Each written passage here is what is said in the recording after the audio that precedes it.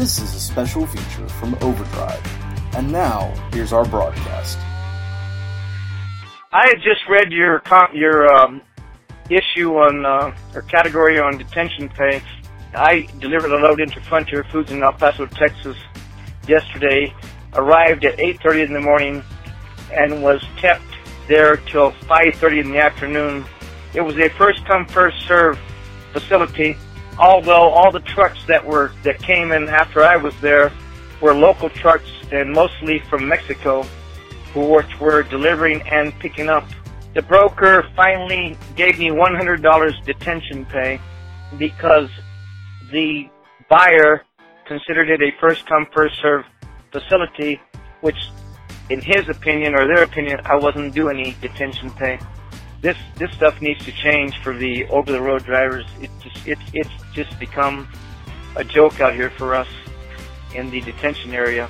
And thank you for the issue and your interest in this area, which is just totally exploited on our end. Thank you, Overdrive. Yeah, this is Jeremiah Hurley. I own J&T Transport out of Rochester, New York. I've said this from Jump Street.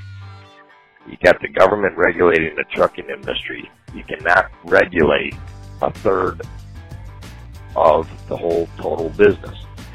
You've got the shippers, you've got the brokers, and you've got us.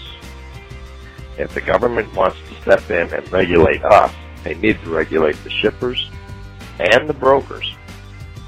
Otherwise, everybody's just hissing in the wind. Robert Breslin from Georgia. I'd like to put in my vote for mandatory detention. Otherwise, it's just not going to happen. They'll keep whipsawing us like they have for all the years that I've been driving. Thank you. Hey, my name is Roosevelt Kimbrough. I'm a former tug driver for Tyson Foods. Tyson is notorious for not paying drivers detention pay. They have it in their mind that you should be happy working for Tyson and you shouldn't expect any detention pay. Well, I'm so glad I got your literature by email last night about the DOT regulations that's trying to go down about detention pay. I think it's the right thing to do, and I think it's time that these companies pay up.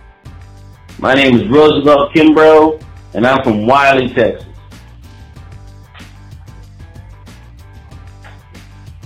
Hi, my name is Robert Donabedian, and I was calling in regards to detention pay and shippers and receivers, how they can hold you back.